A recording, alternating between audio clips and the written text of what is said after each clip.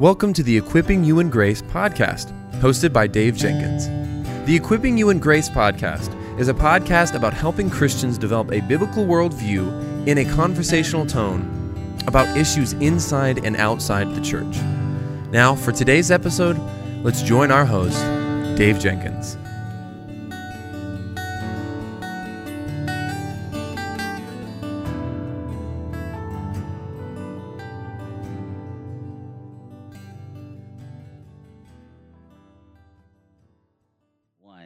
All right, guys, welcome back to the Equipping You in Grace podcast. My name is Dave, and I'm the host for the show. And with me today is my new friend, Jeff Myers. Jeff, welcome to the show, brother. Dave, great to be with you. Yeah, it's great to have you, brother. Can you tell us a little bit about yourself, your life, marriage, ministry, and any ministry projects you're working on? Well, I'm the president of Summit Ministries, which is a youth-oriented program to equip and support this rising generation to embrace God's truth and to champion a biblical worldview. We do that mainly through 2-week-long courses of study, curriculum that we produce, media interviews, all of those kinds of things, just trying to bring a biblical worldview to bear on the big issues of our day. And we're located, I wish I could flip the camera around, you could see this, in the beautiful Rocky Mountains, right at the foot of Pikes Peak in a little hippie town called Manitou Springs. And my wife Stephanie and I we've been doing this ministry together, and it's incredibly exciting to see a rising generation prepared to stand for truth, especially as they head off to university campuses and other places where truth isn't even thought highly of anymore.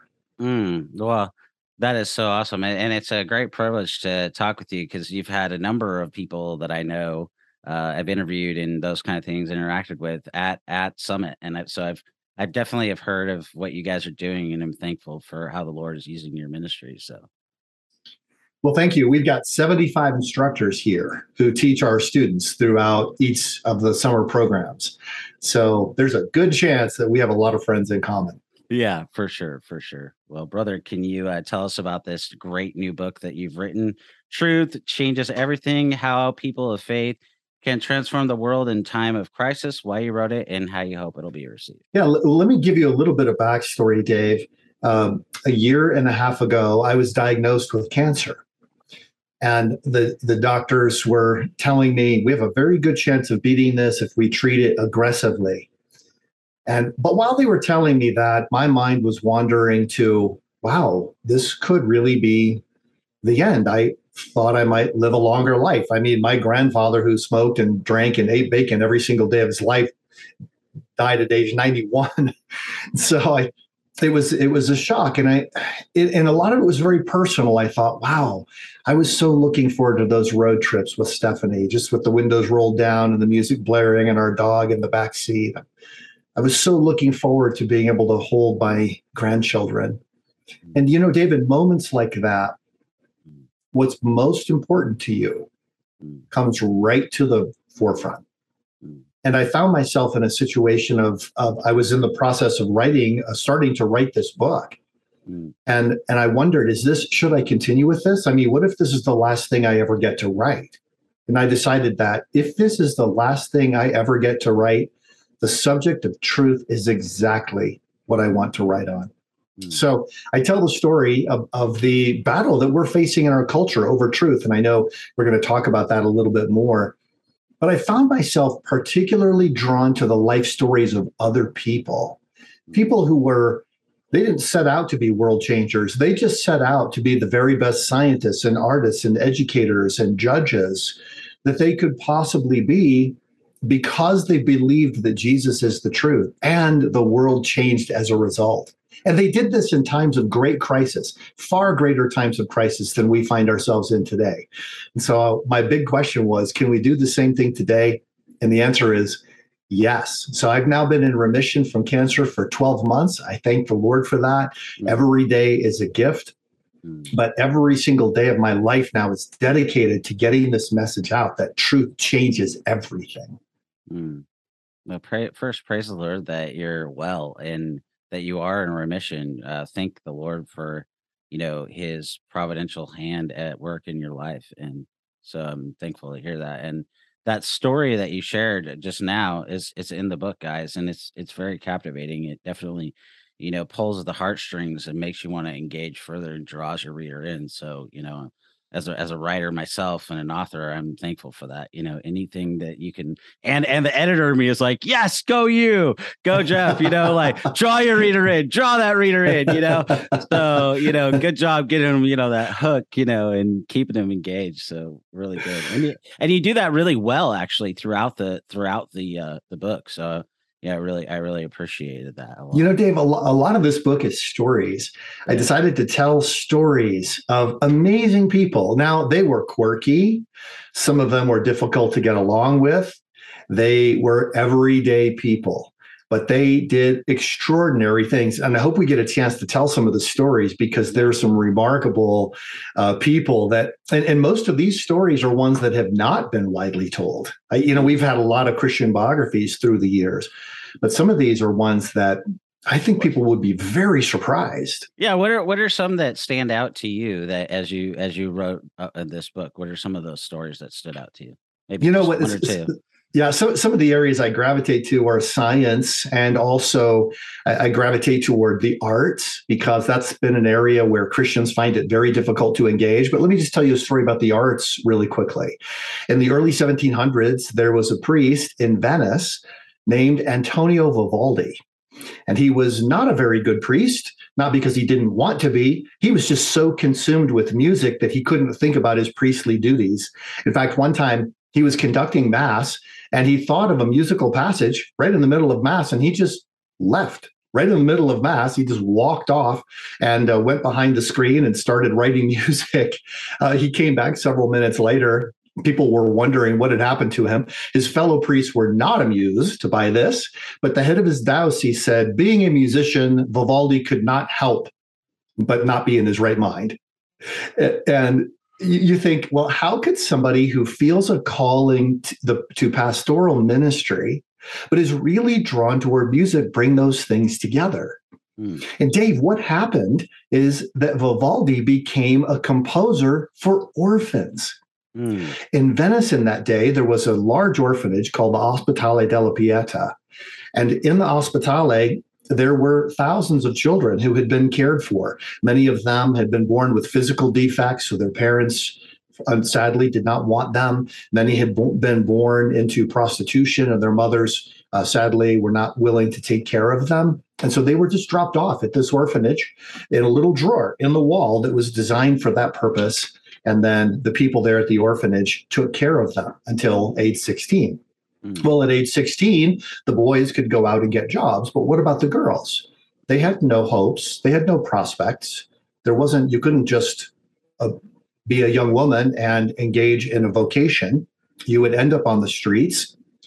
You couldn't get married because you'd have to have a dowry to do that. And these young women were the poorest of the poor. They could afford no dowries. So Vivaldi trained them in music, Dave, and turned them into the best choirs and orchestras in Europe. People came from all over Europe to hear these young women perform. And the first that I had heard about this was reading Jean-Jacques Rousseau's book Confessions, where he talks about going to the Ospedale and meeting these young women. But the incredible thing, Dave, to me is, because we always wonder, how do you tie together something like being in ministry and your love of music? And Vivaldi became a better composer because he was composing for the orphans. Just to give you a quick example, writing, most people know what a concerto is. It's a piece of what we now call classical music that features a solo instrument, say a violin. Writing a concerto would be the equivalent level of difficulty of writing a book. Vivaldi wrote 500 concertos that we know of. And in one period of his life, composing for the orphans, he composed a new concerto every 2 weeks over the course of 6 years. So he helped these young women who had no hope and no prospects develop something of their lives. And in the process, he became a great composer. Vivaldi is now known is one of the two composers who formed the Baroque period of music, which changed the whole course of musical history, the other being Johann Sebastian Bach. Yeah. And he did it all because he loved Jesus and he loved music and he loved helping to take care of people. And he thought that he could give these young women a shot at a good life. That's amazing. Praise God. That's wonderful. Love that. On this podcast, we've been talking a lot about the doctrine of Scripture and how it's under attack and, standing for truth and all of that. How can we stand for the doctrine of Scripture in a time when, the word of the Oxford Word of the Dictionary a few years ago is post-truth? Yeah. Well, Dave, people talk about post-truth, and usually the way they say it is, I don't seek the truth, I speak my truth. And that is a cultural shift that is huge, and it's ominous.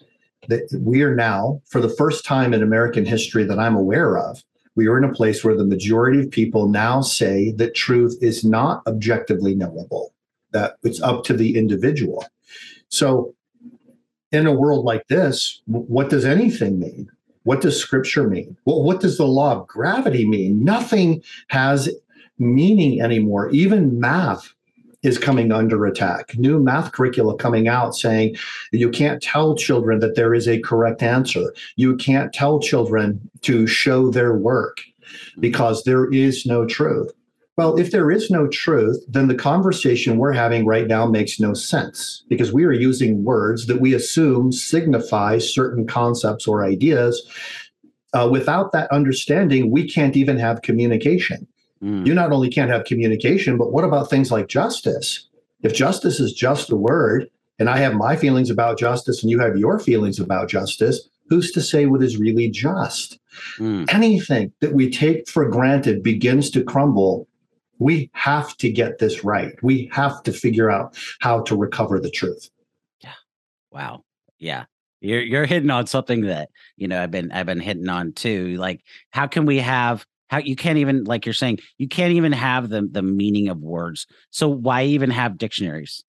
And then why even have classrooms, like to your point? And why even, I think the larger point that we probably should dive into is the idea a little bit, and is the idea of deconstruction, which totally is. Yeah, I've been studying that a lot, and what they've been saying, even from a secular standpoint, is what it's assaulting, kind of like evolution did when it came out.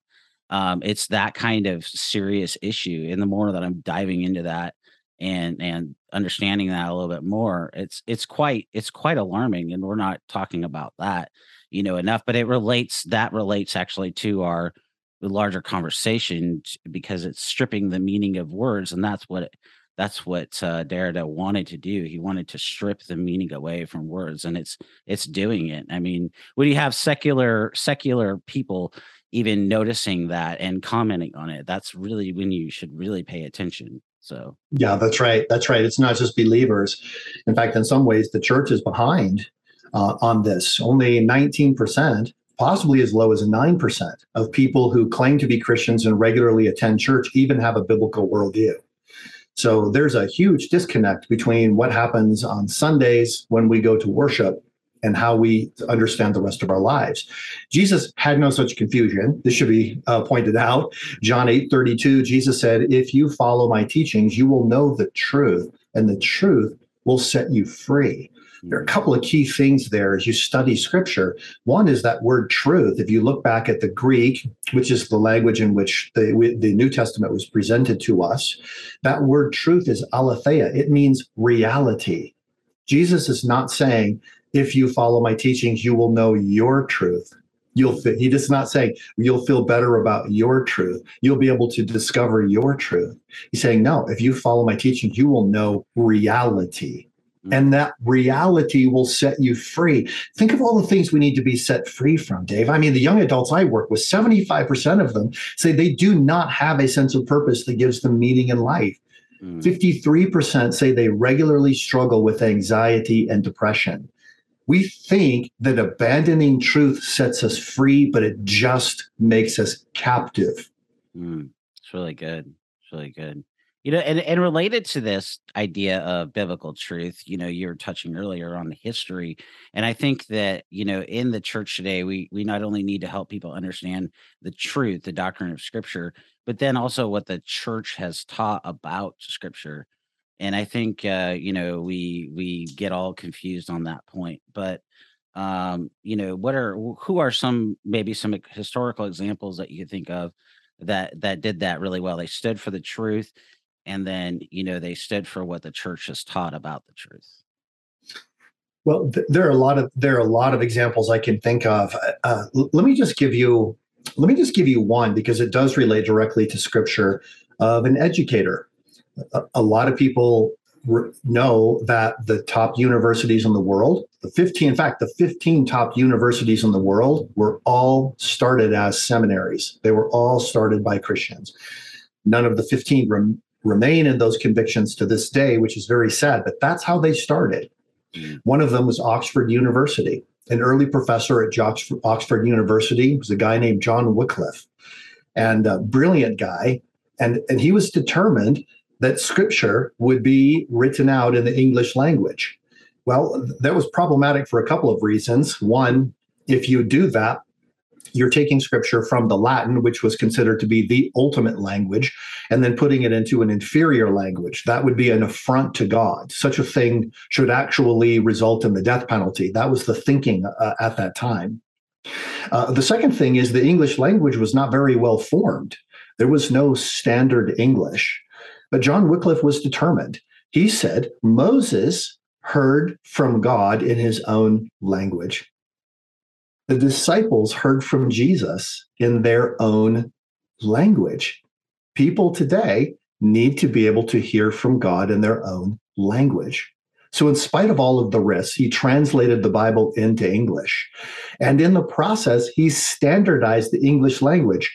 Dave, there are 1,100 words in the Wycliffe translation of the Bible that are presented in the English language for the first time.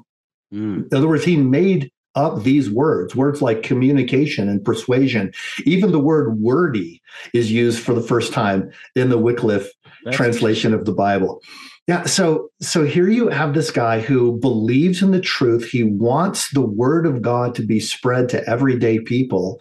And in the process, he standardizes a language which has since become the number one trade language in the world.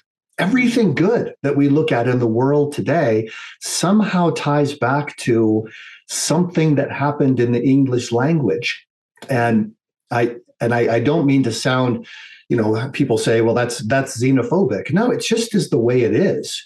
English is the number one trade language in the world, and the standardizing of English changed the course of history for the better for everyone in the world. I love that, because we both know, and our audience knows that we're talking to. They know because I talk to them about it a lot.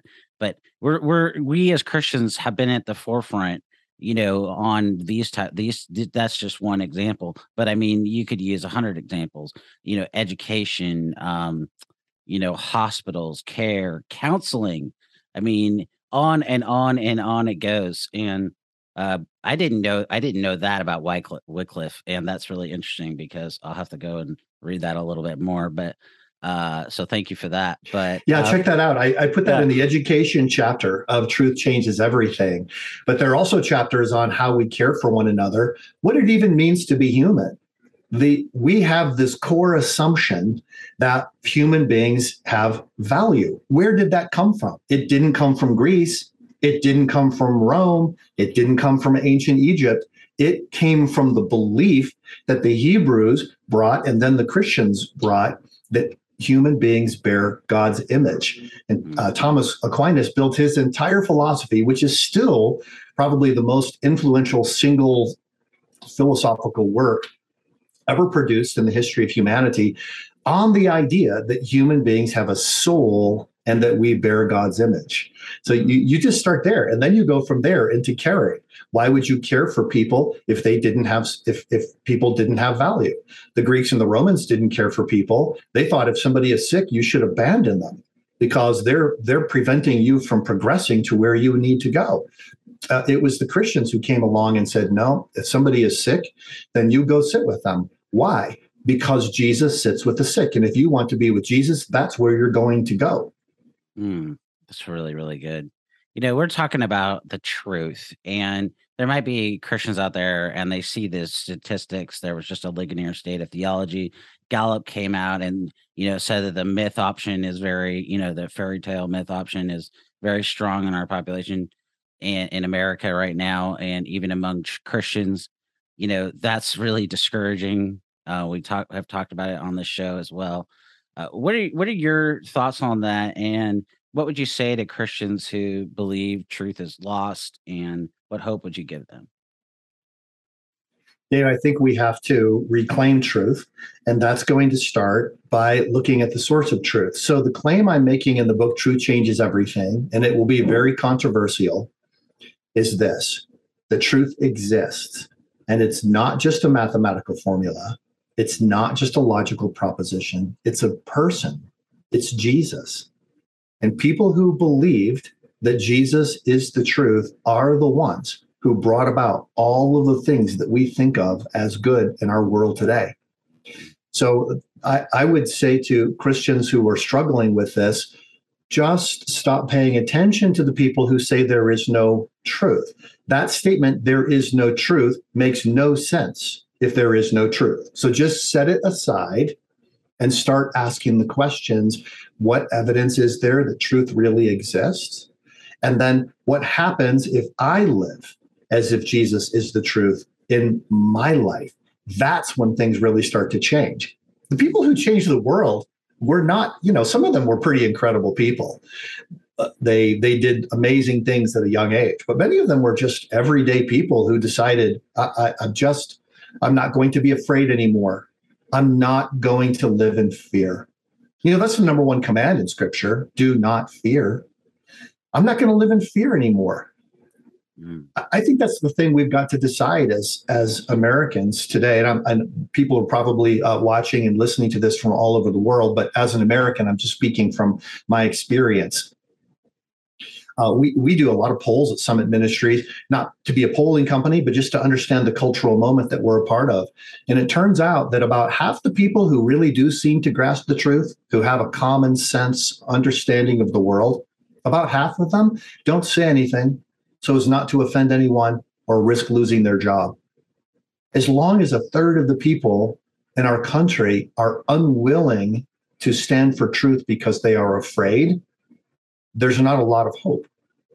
And it is, Will Durant said in his great book on Caesar and Christ, and a section about the fall of the Roman Empire, he said, a nation is not conquered from without until it has destroyed itself from within. That's our challenge. And now listen, we have bad times. Inflation is bad. Lots of things are bad. But the times of crisis that we face are no different. In fact, in many ways, they're not nearly as bad as times of crisis in the past. And I talk about some of these in the book. In fact, one that was so devastating that it probably killed a third to half of the people in Europe. Out of that, you would think, if anything's going to lead to nihilism, that would be it, right? If anything is going to be the end of the world, that would be it. But it wasn't. It was the beginning, because people said, okay, there's only one thing we know: Jesus is here with us. He is walking with us in the middle of our pain. He is not ignoring it. That single truth led to innovations in art, in music, in architecture, in economics, in literature, and in science, and all these other areas. So as you can tell, I have tremendous hope, although we are at a moment of deciding. What we do in our lifetimes, even within the next 10 years, will make or break where we go next.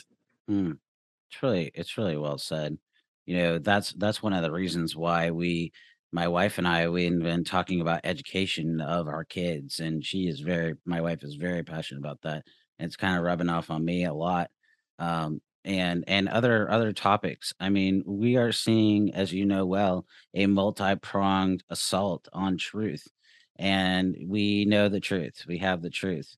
It reminds me, as you're talking about the book of signs, John 5 through chapters 5 through 12. The religious leaders, Jesus is teaching them, he's performing miracles, showing, his full deity and humanity.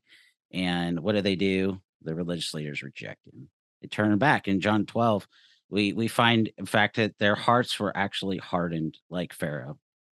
And we need to remember that too, that even as we present the truth, we do so in love. We contend for the truth, but we trust God, and we do it boldly. And we need to stand up, and we need to be counted. We need to not be afraid. Like you said, it's a command in Scripture. It's a command that is given because we have a sovereign God and a good God and a faithful God, and God's faithful to his word. So, praise the Lord for that, and so. Yeah, I love it. I love it. Yeah. Well, I don't know what ages your children are, but I know a lot of people are thinking through the educational options they face right now. And we've seen a revolution in education since the year 2000. People who don't have children don't necessarily see it, but there has been a huge revolution where homeschooling has skyrocketed. The number of charter schools, which are schools operated without teachers' unions, has skyrocketed. The Christian schools, every Christian school that I have talked to is packed to the gills with waiting lists. People are starting to wake up right now. This is the time. This is the time. That's why I just was so excited that this book, Truth Changes Everything, gets to come out right now. It just feels like, okay, this could be the rallying cry that we really need. Yeah, it's really good.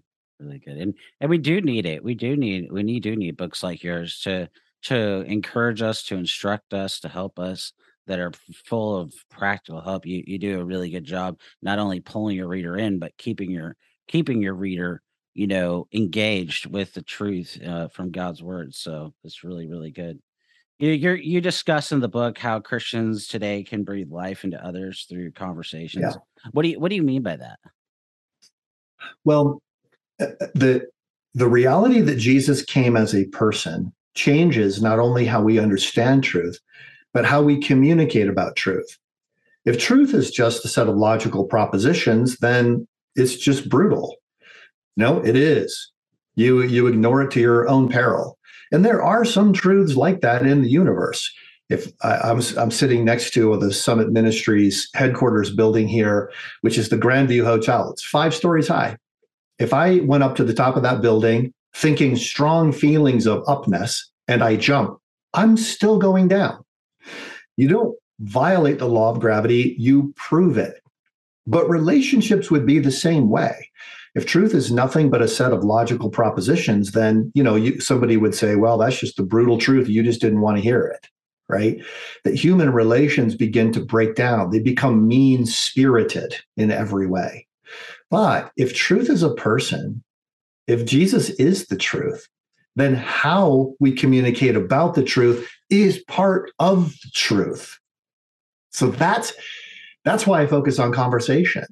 And it's not because we want to get away from the idea that the battle over truth is, the two people beating their heads against one another, and instead see it as two people walking side by side as they pursue the truth. So that happens through conversation. It's the main thing that we teach at Summit Ministries. It's a huge breakthrough for every student we work with.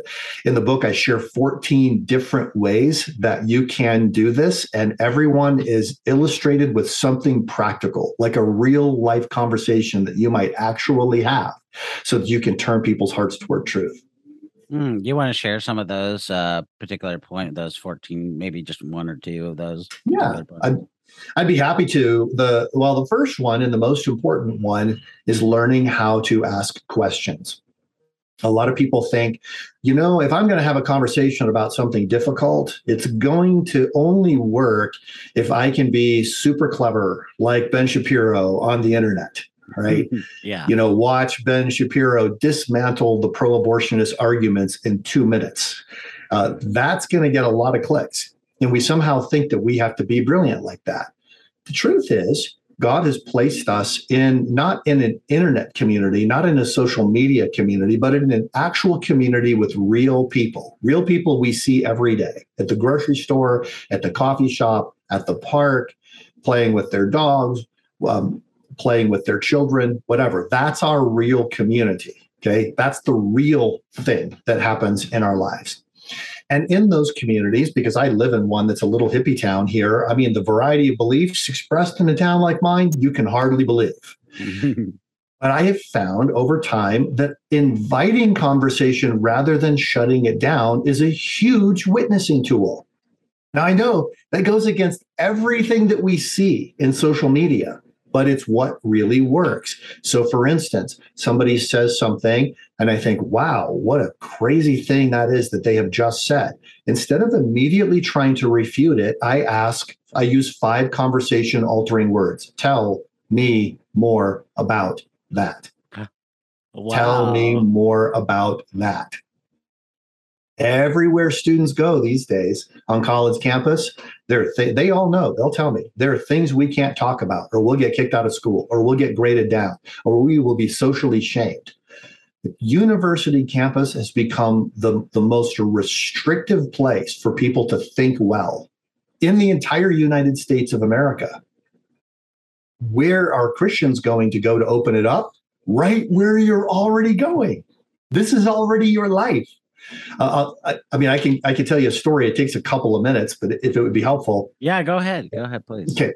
Well, here in Manitou Springs, it's a little hippie town, as I mentioned. People have said to me when I travel around the country, I bet it's very liberal there. Or I bet everybody there voted for Bernie Sanders. And I say, oh, you don't understand my town. Bernie Sanders is way too conservative to be the president of the United States, according to my neighbors. Oh, wow. Yeah. Okay. Yeah. Yeah, so you got to think, you got to go to Bernie Sanders and then take a hard left if you're going to end up where the people in this town are. Wow. So I was sitting at a soccer game. My son was playing soccer, sitting next to one of my friends there. Her sons were playing soccer. And she started telling me about all the meditation experiences that she had been learning and having lately. And she was very excited about this, very excited that she felt that she was getting breakthroughs in her personal spiritual life. And what she was talking about is all New Age. I'm thinking, how do I best respond to this? And I just decided, I want to hear her story. This is really important to her. So tell me more about that. She talked about her meditation experiences, about the experience of the force of God, and so forth. And then she just turned to me, as friends would do for one another, and just said, well, how do you see all of this? And I said, I have a strong sense that God is not a force, but is a person. And I talked about the revelation of God through Jesus Christ. John 1, the Word became flesh and dwelt among us, and we perceived his glory. The glory is the one and only Son of the Father, full of grace and truth. And so I just shared that. She was fascinated by this. She said to me, really? Well, if God is a person, do you talk to him? It was just the most innocent question in the world. And I said, well, yes, I do. But at that moment, I was going through a very difficult season of life. And I said, I do. I talk to God through prayer. But sometimes I feel like God's not really,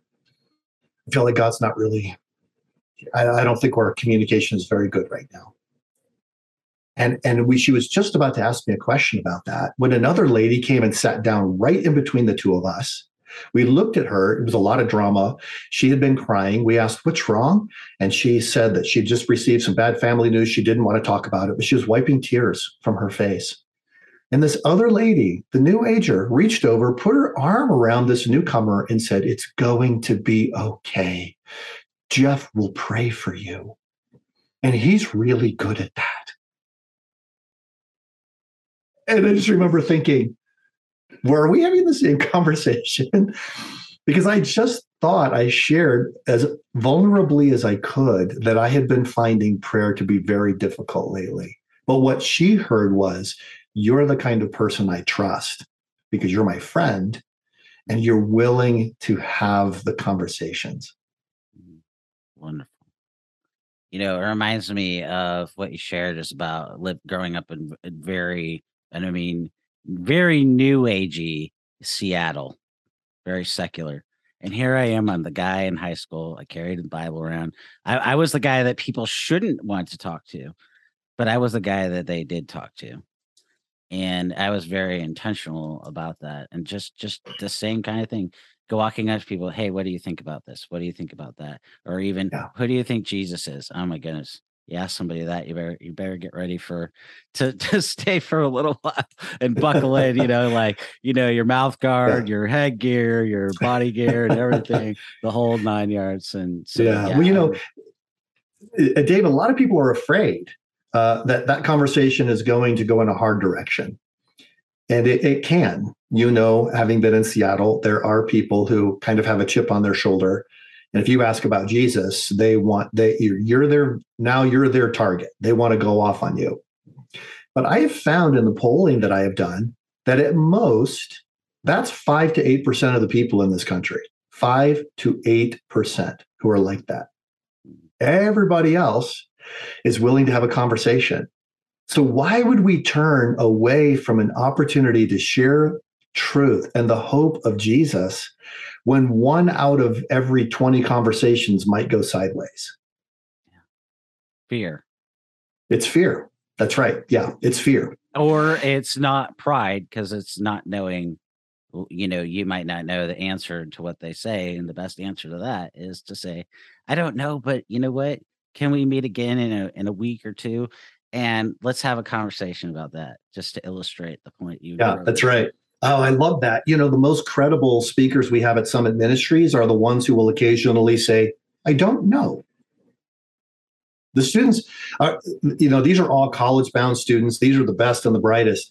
And they come to Summit Ministries with a lot of questions. We tell them, bring all of your hard questions with you. We're not afraid of any question. And when a speaker says, I don't know, I'm going to have to think about that a little bit, it's kind of the sense of relief. Oh, it's okay to not know everything. It's okay to not have a 5-point answer to every single thing. Now, of course, we are to be prepared to have an answer. 1 Peter 3:15, always be prepared to give the reason for the hope that you have. But that does not mean that we have to be able to answer every single question without processing through it. Turn it into an invitation for more conversation. Can we talk about this more? Because I really want to think about it.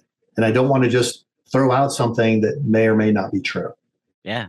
It just we can go to scripture and say, even the Apostle Peter said in 2 Peter that some of the things that Paul said were difficult. That means if it's hard for an apostle, guess what? It's gonna be really, really hard for you, buddy. Really hard. And you're gonna need to study it, and you're gonna need to think about it. So yes, that's right. Yeah. And when I've ended up in hostile conversations, and that does happen, I find that there are several things that I can do. And I talk about this in the book. So how do you handle a hostile conversation? It's not as hard as you think. The first thing you do is acknowledge that there are differences. In other words, you kind of talk about the talk. We see this very differently. Duh. It's pretty obvious. but just to say it aloud, we see this very differently. And then the second thing is to acknowledge that it's okay to have differences. We see this very differently. And you know what? Our experiences in life may be so different that we shouldn't be surprised that we see this very differently. It's okay. It's okay to see things differently. And then you try to find some areas of commonality. But at least we both feel that we can use language to talk about something. Even if we end up disagreeing, at least we know that we actually disagree. I mean, that's something. We both want things to be as good as they can be for the people who are around us. We both want to see justice done rather than justice remaining elusive for people. We both want to see people have a sense of hope. There are a lot of things that we have in common, even if we disagree about the means of getting there in every single respect. So doing things like that allow you then to create a conversational opportunity. That's really good. Yeah, even among Christian spouses, it's okay. You can still love each other. Yeah, I'll make this really practical. Even if my wife and I disagree on end times, that doesn't mean that we don't ever talk about end times. But we know where we agree to disagree, and that is totally okay because we're talking about the timing of the various things. and but we still love each other. And that should be, marriage is a really good opportunity to have these types of conversations, and where you can agree to disagree. And then you take that out from your marriage and into the community, into church, and you agree to disagree with a lot of people. And you're going to agree to disagree on all sorts of secondary and, third order matters, and like the end That's right. times and other things. And guess what? You can still love, and you can still care, and you can still serve one another. So just That's to right. take it more a little practical. That's super practical, because what I'm hearing you talk about is that in your marriage, you're willing to fight for one another more than you're willing to fight with one another. Yep. That's right. Yeah. And then you're able to have those conversations where it's like, oh, but to illustrate the point, what you said, you're able to say, oh, what do you mean by this? What do you mean by that? Or investigating further, asking for further clarification. That's And then right. maybe like my wife will be like, well, I just want you to hear me when I say this. And if I'm wrong, I'm wrong. You can tell me I'm wrong. And if I got it wrong, and if I missed something or whatever, but just listen and hear me out. And then, come back and, say what you wanted to say. And that kind of illustrates the point of what you're saying, I think, from what I heard you say, because, these are just good conversation things that the tips helps to help you when you're communicating the truth with your spouse, with your neighbor, with somebody at church. Everybody wants to be heard, and nobody wants to be talked down to. Nobody wants to feel stupid. And and by the way, just to take this back to the Bible, Ephesians 4:15 commands us to speak the truth in love.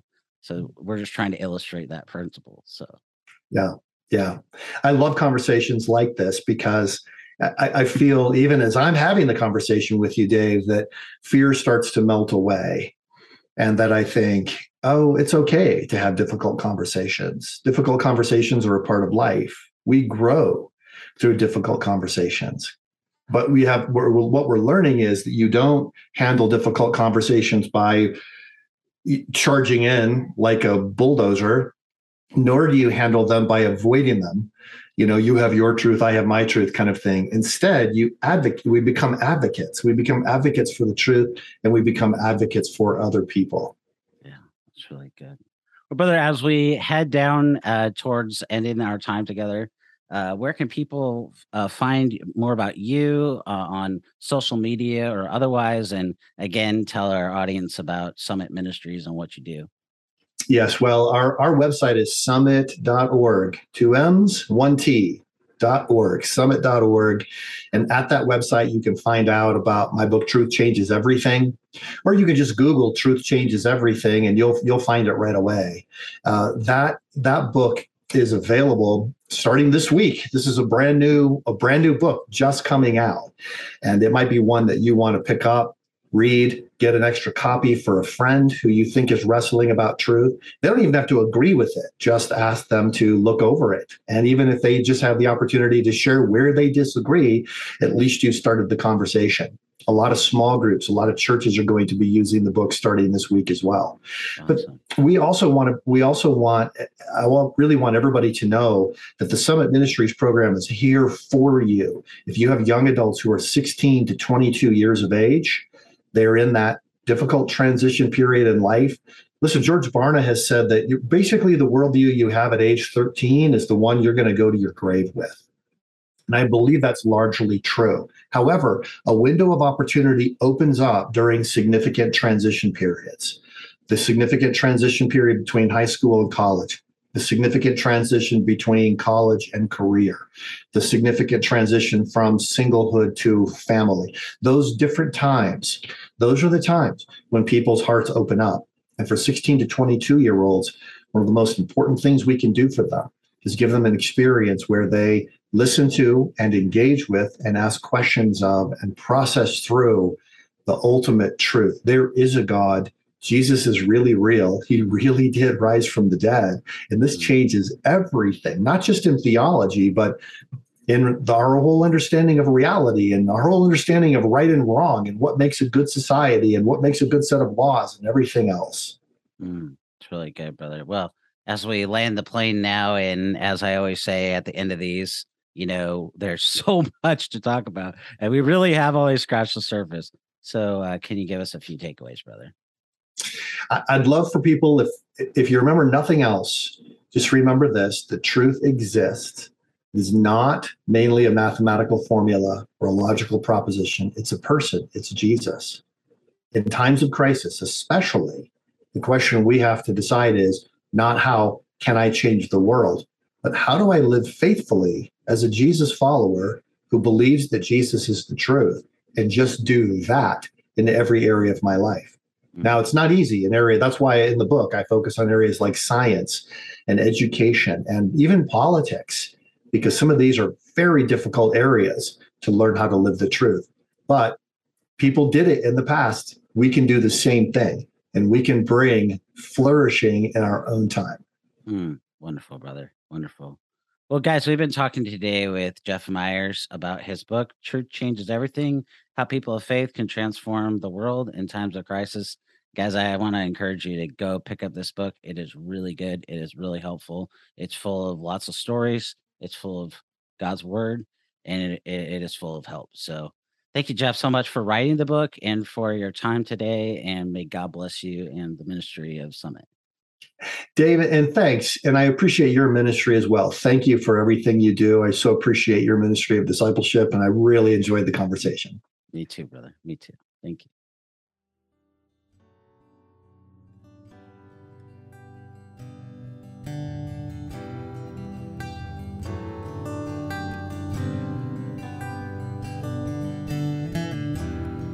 Thank you for listening to the Equipping You in Grace podcast. If you enjoyed it, please subscribe, rate us on the app, and share this with your friends and family on social media. If you want to find us on social media, you can find us on Twitter @Servants of Grace, on Instagram @Servants of Grace, or by searching @Servants of Grace on Facebook. You can also find this episode and many others like it on the front page of our website, servantsofgrace.org.